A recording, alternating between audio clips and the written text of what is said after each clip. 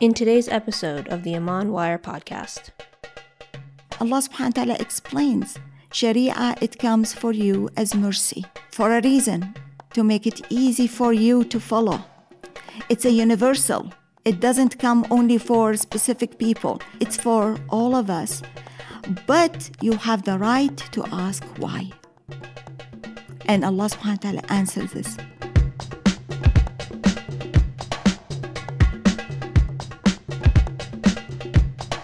Assalamu alaikum wa rahmatullah. Welcome to another episode of the Iman Wire podcast. I'm your host, Ghaidar, and with me is Arfan. Assalamu alaikum, Arfan. Hey, assalamu alaikum, Ghaidar. How's it going? Alhamdulillah. Thanks for joining. And here with us, coming back, alhamdulillah, we are very blessed to have with us Sheikha and Doctora Zainab Alwani. We had her on a previous episode.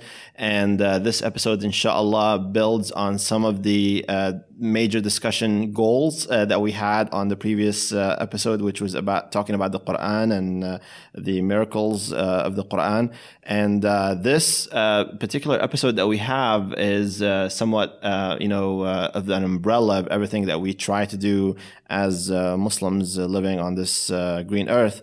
And with that being said, I'll leave Arfan introduce the topic. But before that, I would like to welcome our, honored guest. Assalamu alaikum, Sheikh Zainab. Welcome again. Wa alaikum assalam wa rahmatullahi wa barakatuh. Jazakumullah khair.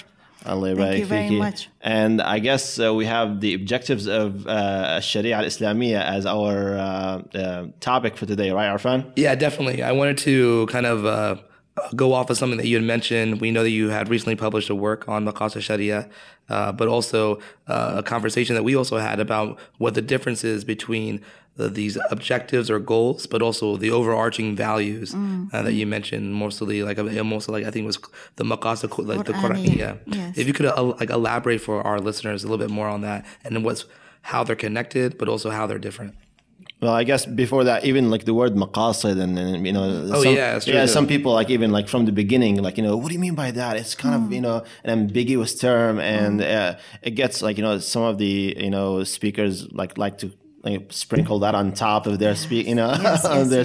Yeah, so if you can please walk us through the elementary kind of layman understanding of the maqasid, and then, we can branch out, inshallah. So, تفضلي. Bismillah ar-Rahman ar-Rahim. Alhamdulillah wa salatu wa salamu ala Sayyidina Muhammadin wa ala alihi wa sahbihi wa sallam. رب اشرح لي صدري ويسر لي أمري واحلل عقدة من لساني يفقه قولي. بسم الله الرحمن الرحيم. السلام عليكم ورحمة الله وبركاته. جزاكم الله خير for this conversation and just being with you and try just to listen to your questions and answers. I think this is blessing from Allah subhanahu wa ta'ala. Jazakum Allah khair.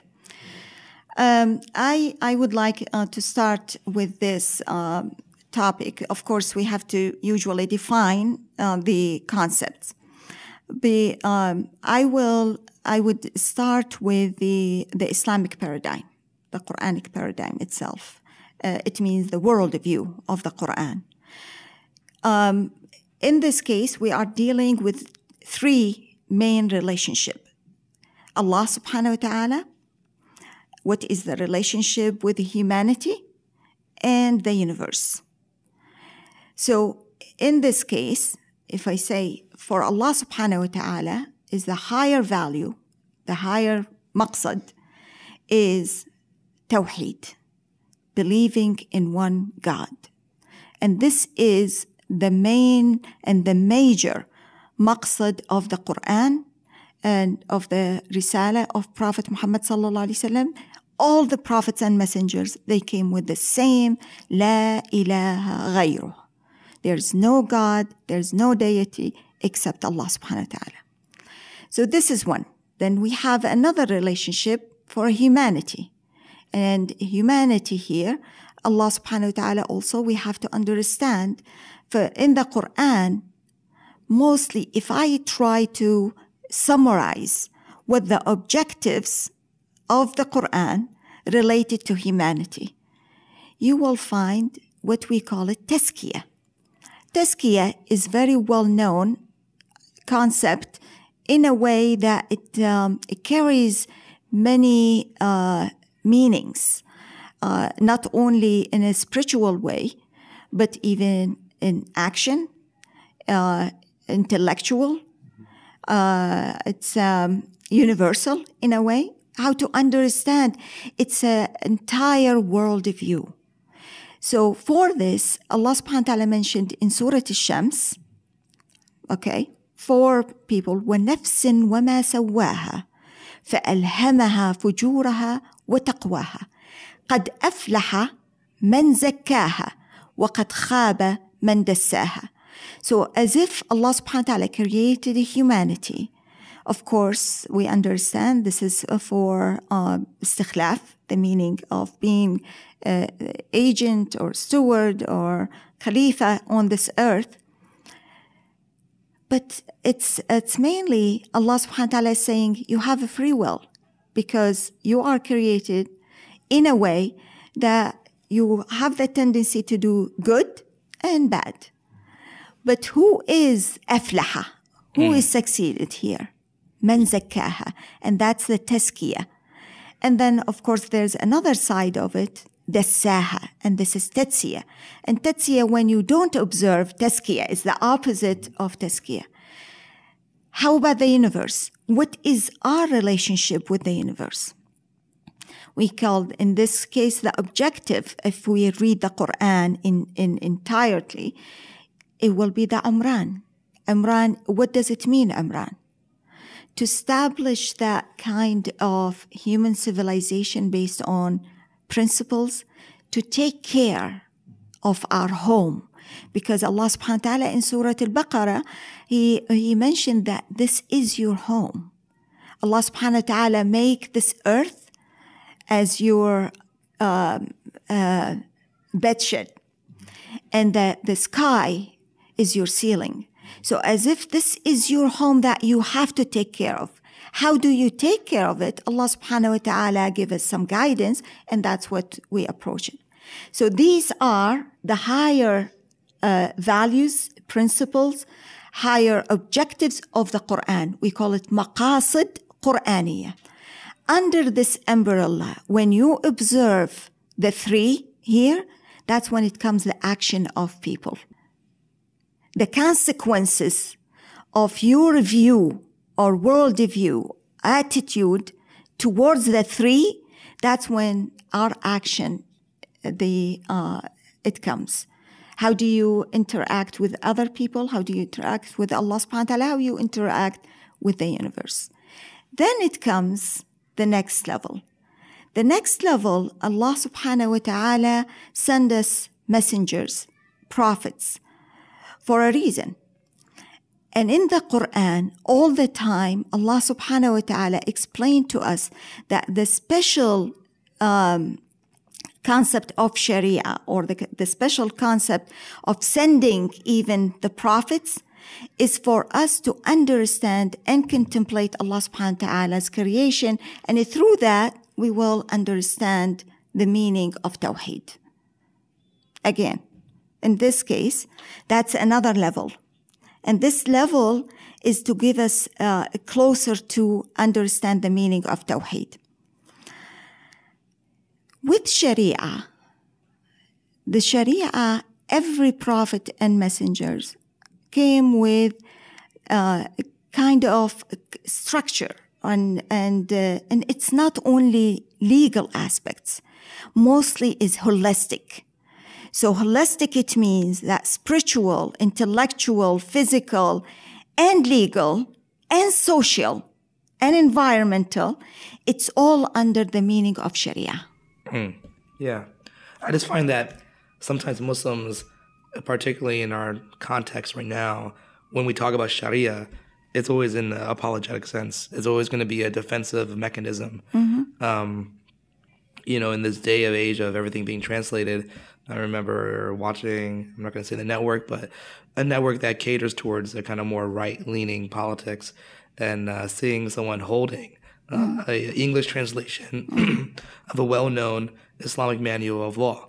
And it's odd that that's there. Now it's been presented in court, I believe. And they use it in both civil court cases and other court cases, and to kind of promote this idea of that, where there's somehow, there's this creeping Sharia. And so for the average Muslim who wants to abide by these higher values, when we talk about their actions and how that can change not only their understanding of what the Sharia is asking them to do, but maybe the culture, the society, what are the types of advice that you would give for that? Okay.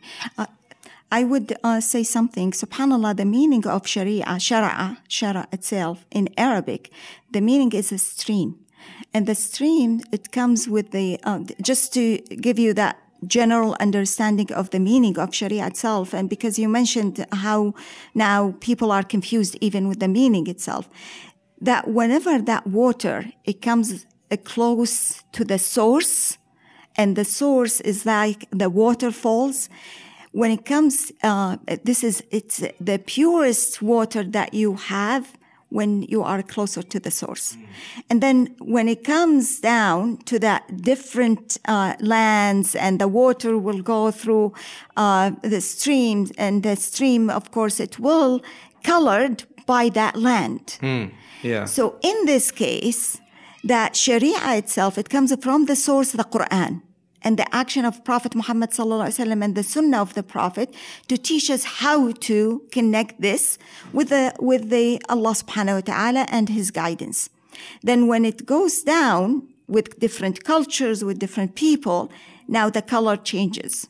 And that's when it comes how people understand the guidance of Allah, the Sharia itself. And of course, you will have different cultures, different understanding. And even with Salah, even with the main rituals, the main sha'air of, it's still, in Pakistan, maybe they practice something different, little bit. Than like Morocco, for yes, in Morocco or something. Right. So that's when it comes the action of the scholars and the role of the scholars. So for the scholars, it's wrong to say Sharia, only Islamic law. Because in this case, you try to have that Sharia as only with that legal aspect. It's not.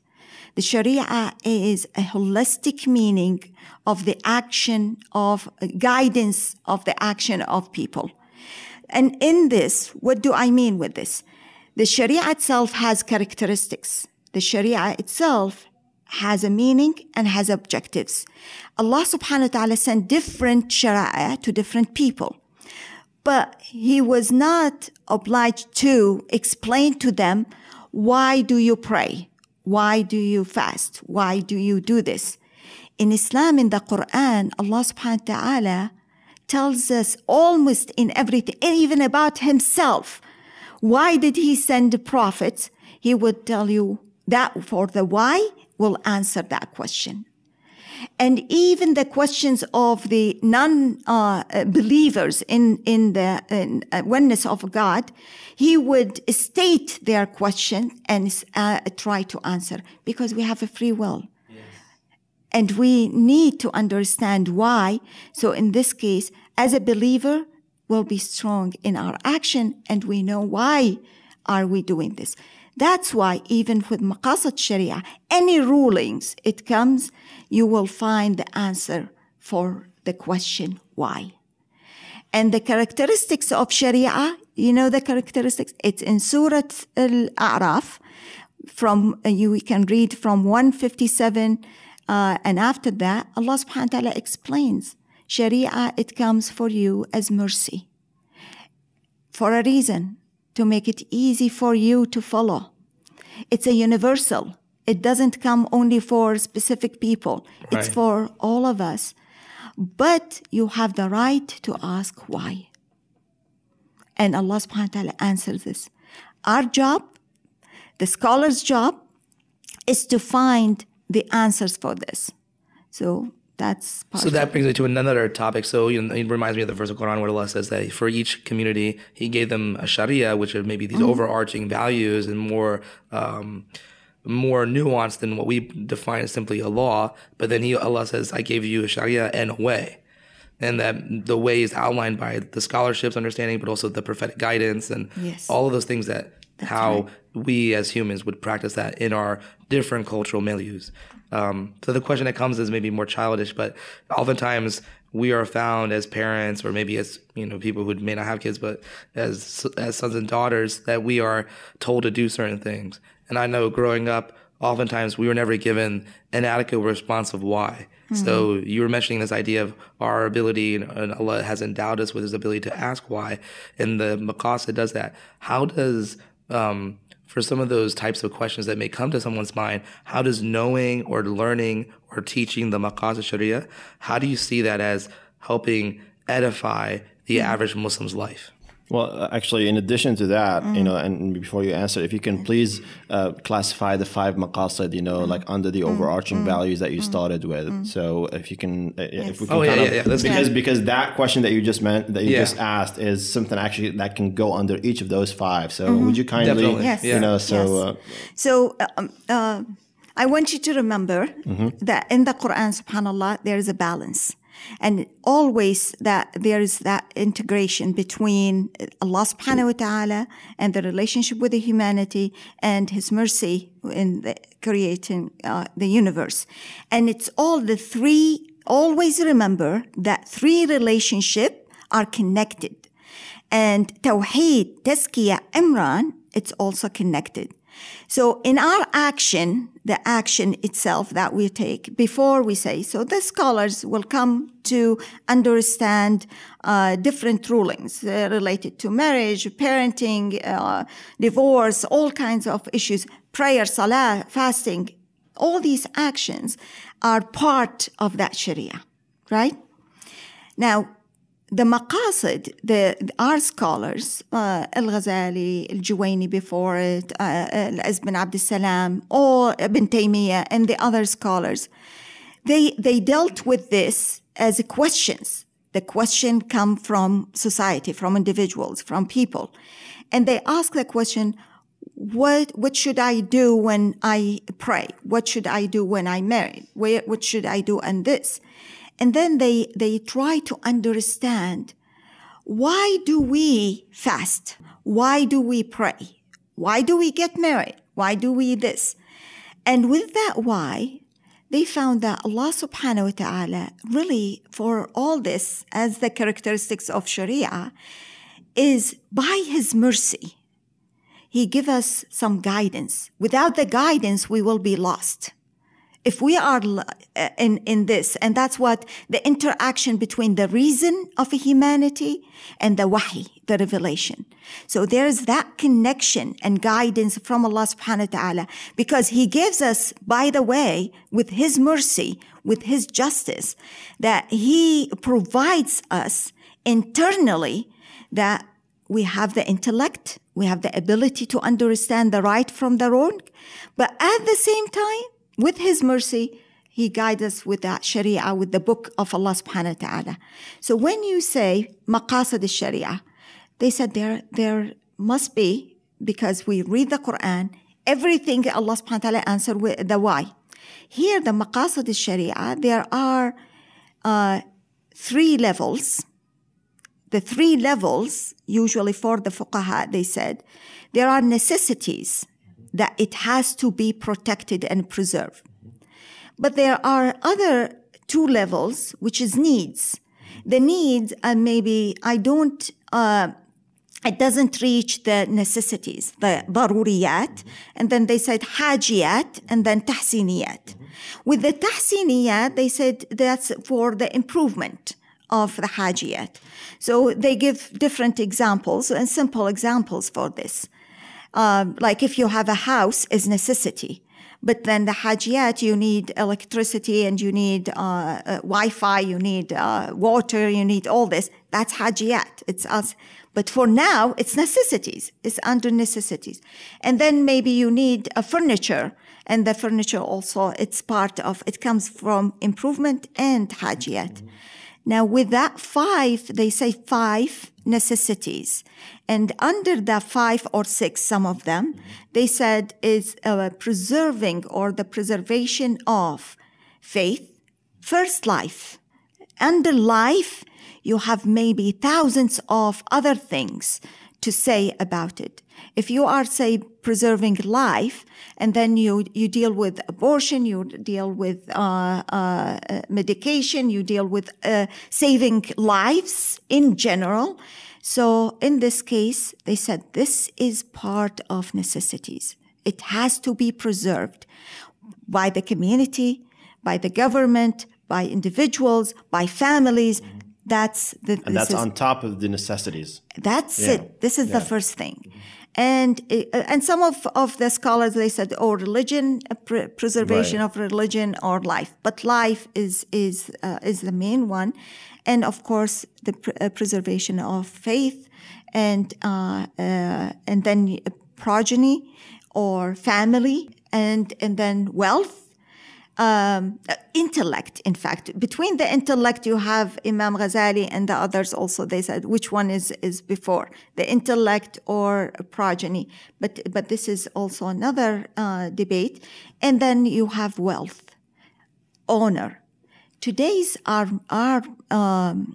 so many of our scholars, they added more under necessities. Right. They said it's not only 5, but we have more. We have justice, we have freedom, we have this, we have mercy, we have values and principles. Do you see this? And then some have tried to put those even under these rubric of 5. Yes. So like hurriya comes under the preservation of probably life to a certain extent. Life and intellect. Right. Yes. But what was the 6th maqsad? Honor. Ownership. The honor. And that's an interesting question. We were just with one of our we're having a discussion on the qawaid and the maqasid as well. Just a offhand cut discussion. He mentioned ird, and he was asking if I knew when the ird was that added on later? Was that something that seemed that it was at the very beginning as a concept of honor? And what does honor really mean? Did it mean the same for those early scholars who may be coming out of a pre-Islamic Arab culture? And when we're talking about honor in the more cosmopolitan context, where the ummah and the sciences became more developed, did that change? Or is that something that was added on later? Or how do you see that concept? It's really, this is the beauty of Islam, and this is the beauty of the Quran. It's really to invite all the minds. And that's why I mentioned in the beginning, in that earlier episode about the Quran, is to invite people to read and contemplate. Because you don't have to be all mufassirin, but you can be a scientist, and you can be a teacher, and you can be anyone. So in this case, when you interact with the Quran, you will be able to understand all this and apply it in your life. And in this, it's not only about the honor. In reality, it's the 5. If we take the 5 maqasid itself, they are all connected. In one thing, you can find all 5 in addition to, of course, the honor and values and principles. And it's left for people, the creative minds.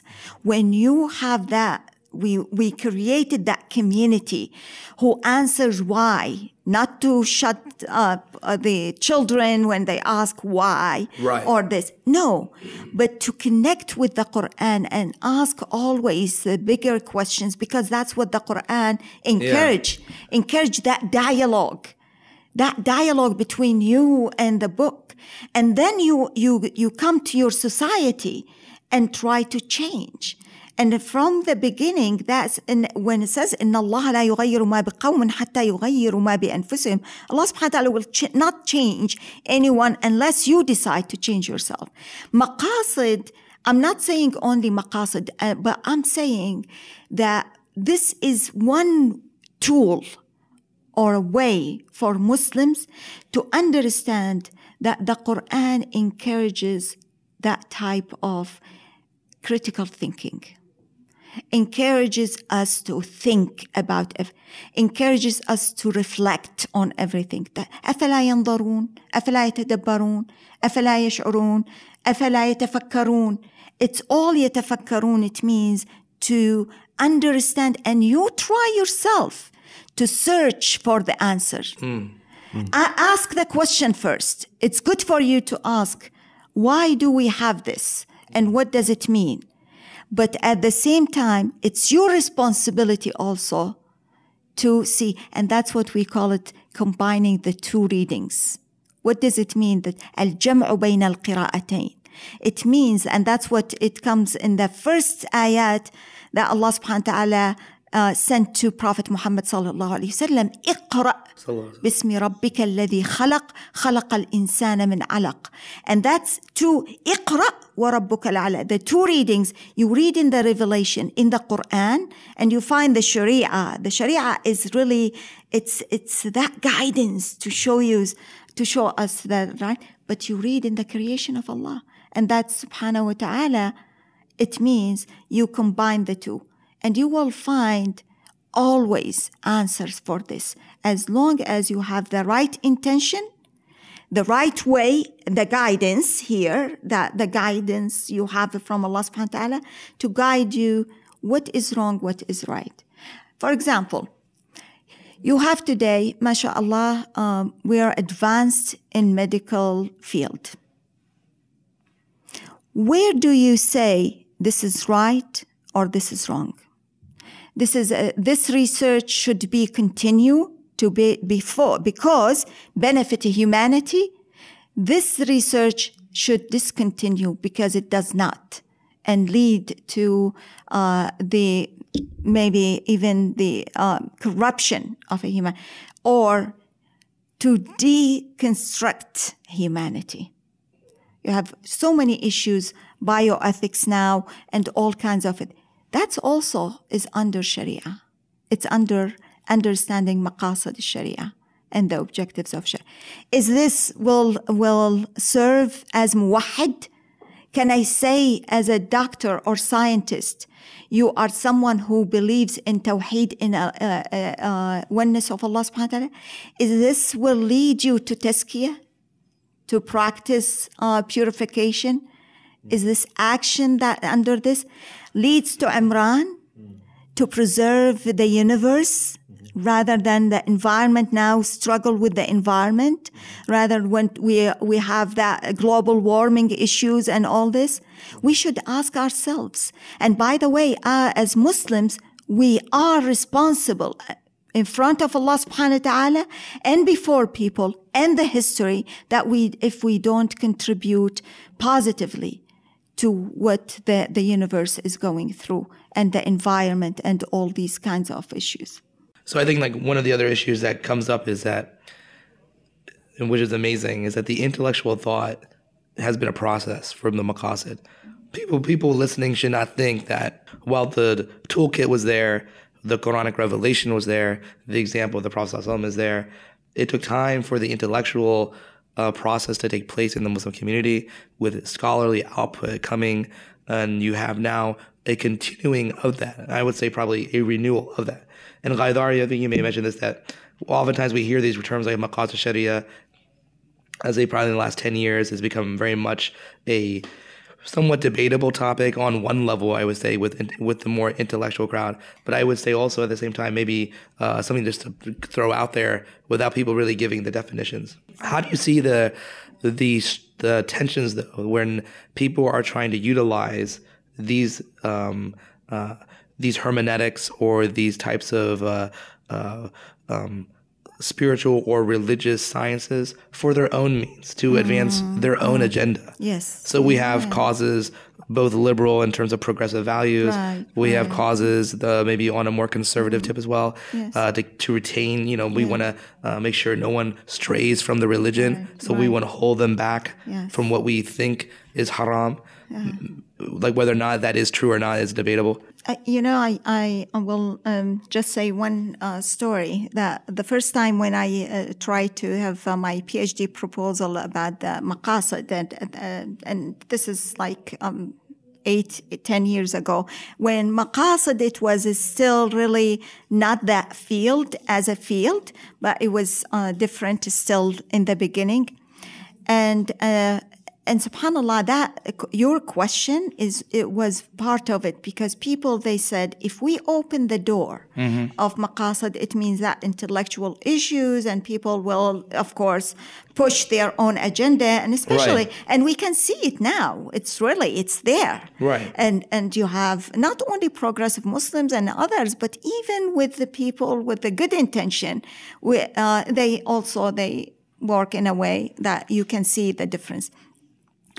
This is one of the issue that we have to connect really with the Quran. And you would say, oh, that's what they do. No, there's so many things that people, they use it as means rather than as the Quran, I mean, rather than a source. What does it mean? To politicize for their means, basically. Sayyidina Ali has this amazing story where the Khawarij are there, and Ibn Abbas, major early commentator on the Quran, he wants to engage with them to have a dialogue. So Sayyidina Ali says, okay, if you want to go, but don't argue with the Quran because it has many faces, because whoever's reading it can, cut and paste, right? Yeah. Argue with the Sunnah of the Prophet ﷺ because they can't escape that. So we see that people will say, oh, look, I can beat my wife. It's in the Quran. But you show me the example of wherever that happened in the life of the Prophet ﷺ, or where he ever allowed that. It doesn't exist. But subhanAllah, this is also, I have my reservation on this. Right. Because that's the problem, what we said in our previous episode about the Quran. If we know how to develop, the issue is not in the Quran. The issue is in us. In our reading. And how we approach the Quran. And that's also the role of the scholars. They should always provide that kind of methodologies and understanding so people will not lose their path. Because within the Quran, there is a guidance. But that's what we need to do. And for example, how do I read that Quran? In the previous one, maybe we said about the language itself. And then combining the two readings. How do I combine? Using the Prophet's Sunnah. But the Sunnah, it should not take, like I cut and paste with the Hadith. So the Hadith, even the Hadith, now we are also violating the way how we approach the Hadith and how we use it. If you give me one case, and that case maybe part of our modern challenges, remind me of any question. Any modern question that you have. Modern question? I wanted to ask you after this about a major politicizing of the usuli arguments, between hifdh al-nafs or like preservation of life and preservation of the deen in the entire, kind of what's been happening in the Arab world, for instance, because it's been affecting many of the communities, including the internal dialogue that has been going on in the past few years in America between the different people in the Muslim community. That has been, justified by the different opposing, factors by the argument of the maqasid, Oh, it's a preservation of life. Oh, it's preservation of the deen. Yeah. And then we are losing, it's probably one of the biggest, kind of calamities that are befalling the Muslim community in general, throughout the world, seeing the degradation of the, of life and values and even Sharia itself in the way that we view it. So much so that so many youngsters are leaving the deen by the effect or and this is very unfortunate, especially because I follow what's happening in the Middle East on a personal basis. People are leaving the deen because of the scholars that brought them to the deen themselves. Right. It's amazing how it's been unraveling in the past few years. But this is a live example you wanted me to mention. This is a good one. And the biggest trap of the usulis, I just want to know as a layman, give me something that is simplified. Give me something that preserves the sanctity of this message, of this deen. Don't, tell me that because of the traditional way that something happened, XYZ or whatever. And I don't want to unravel this even more, but No, you asked for an example. And this is the best, Yeah. maybe. This is a perfect example.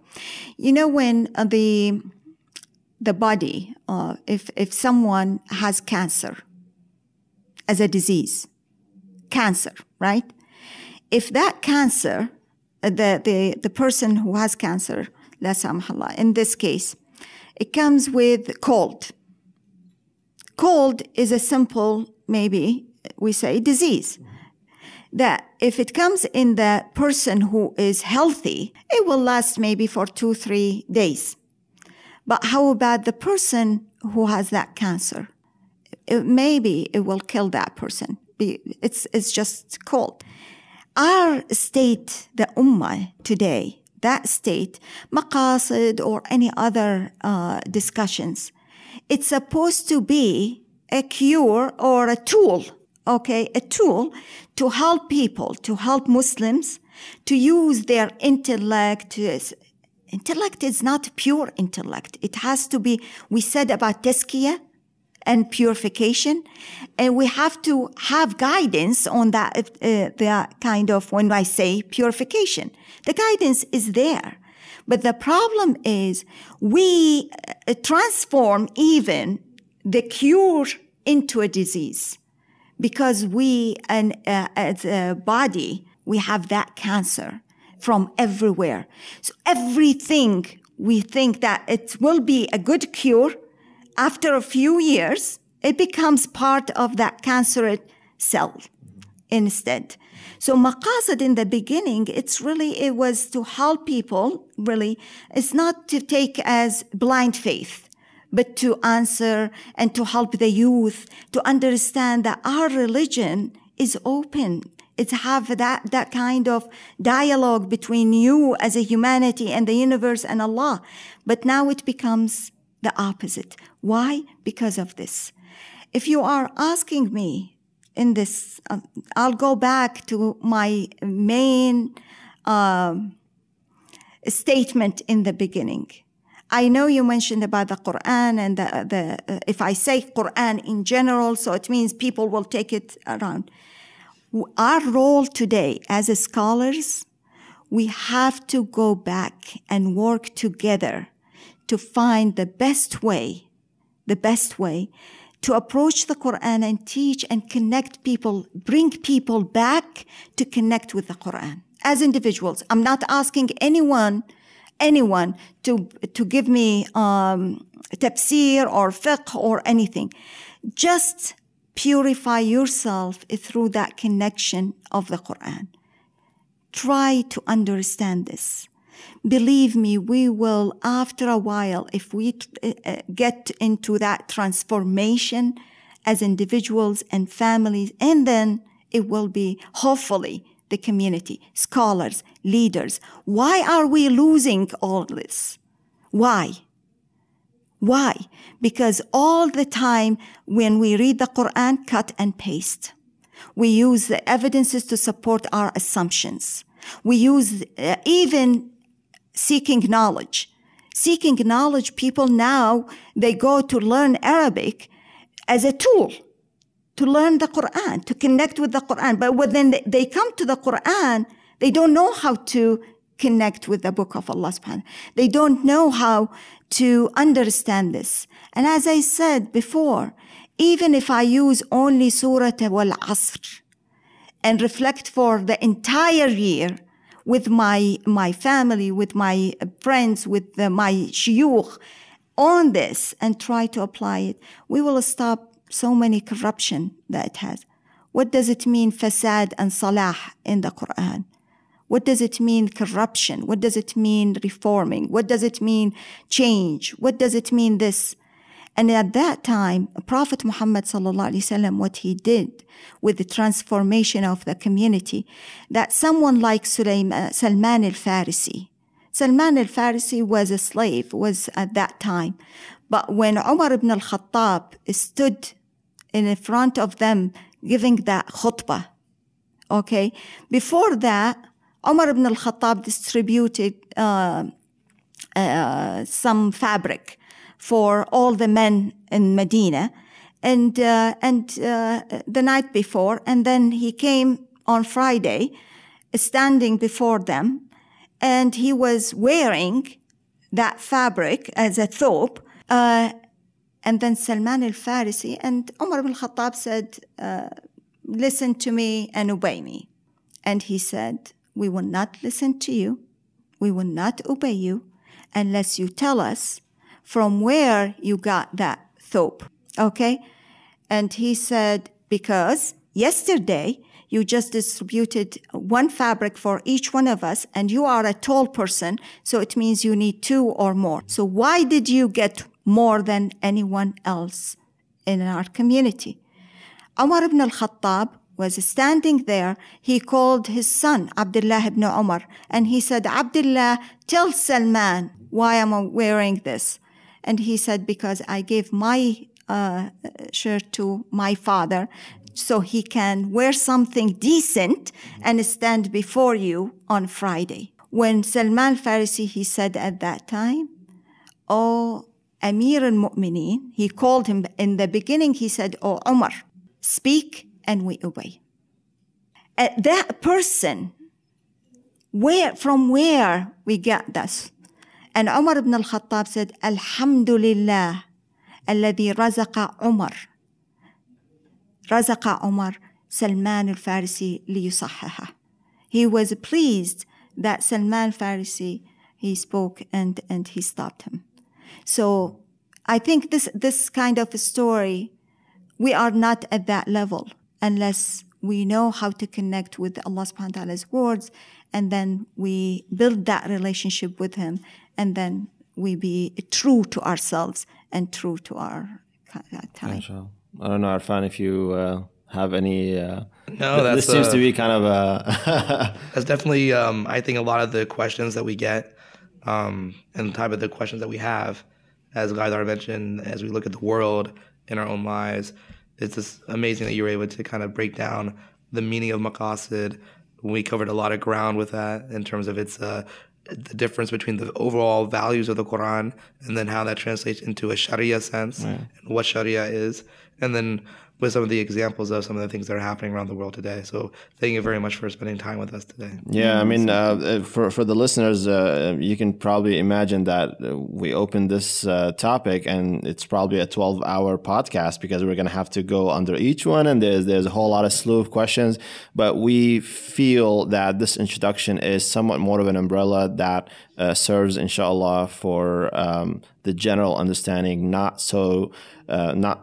for us to go into the nooks and crannies of each of the, maqasidi, that's my Arabish, maqasidi kind of topics that are permeating our social media and masajid and whatnot. But maybe, inshallah, to bring back the maqasid al-Qur'aniyya, like Dr. Zainab mentioned.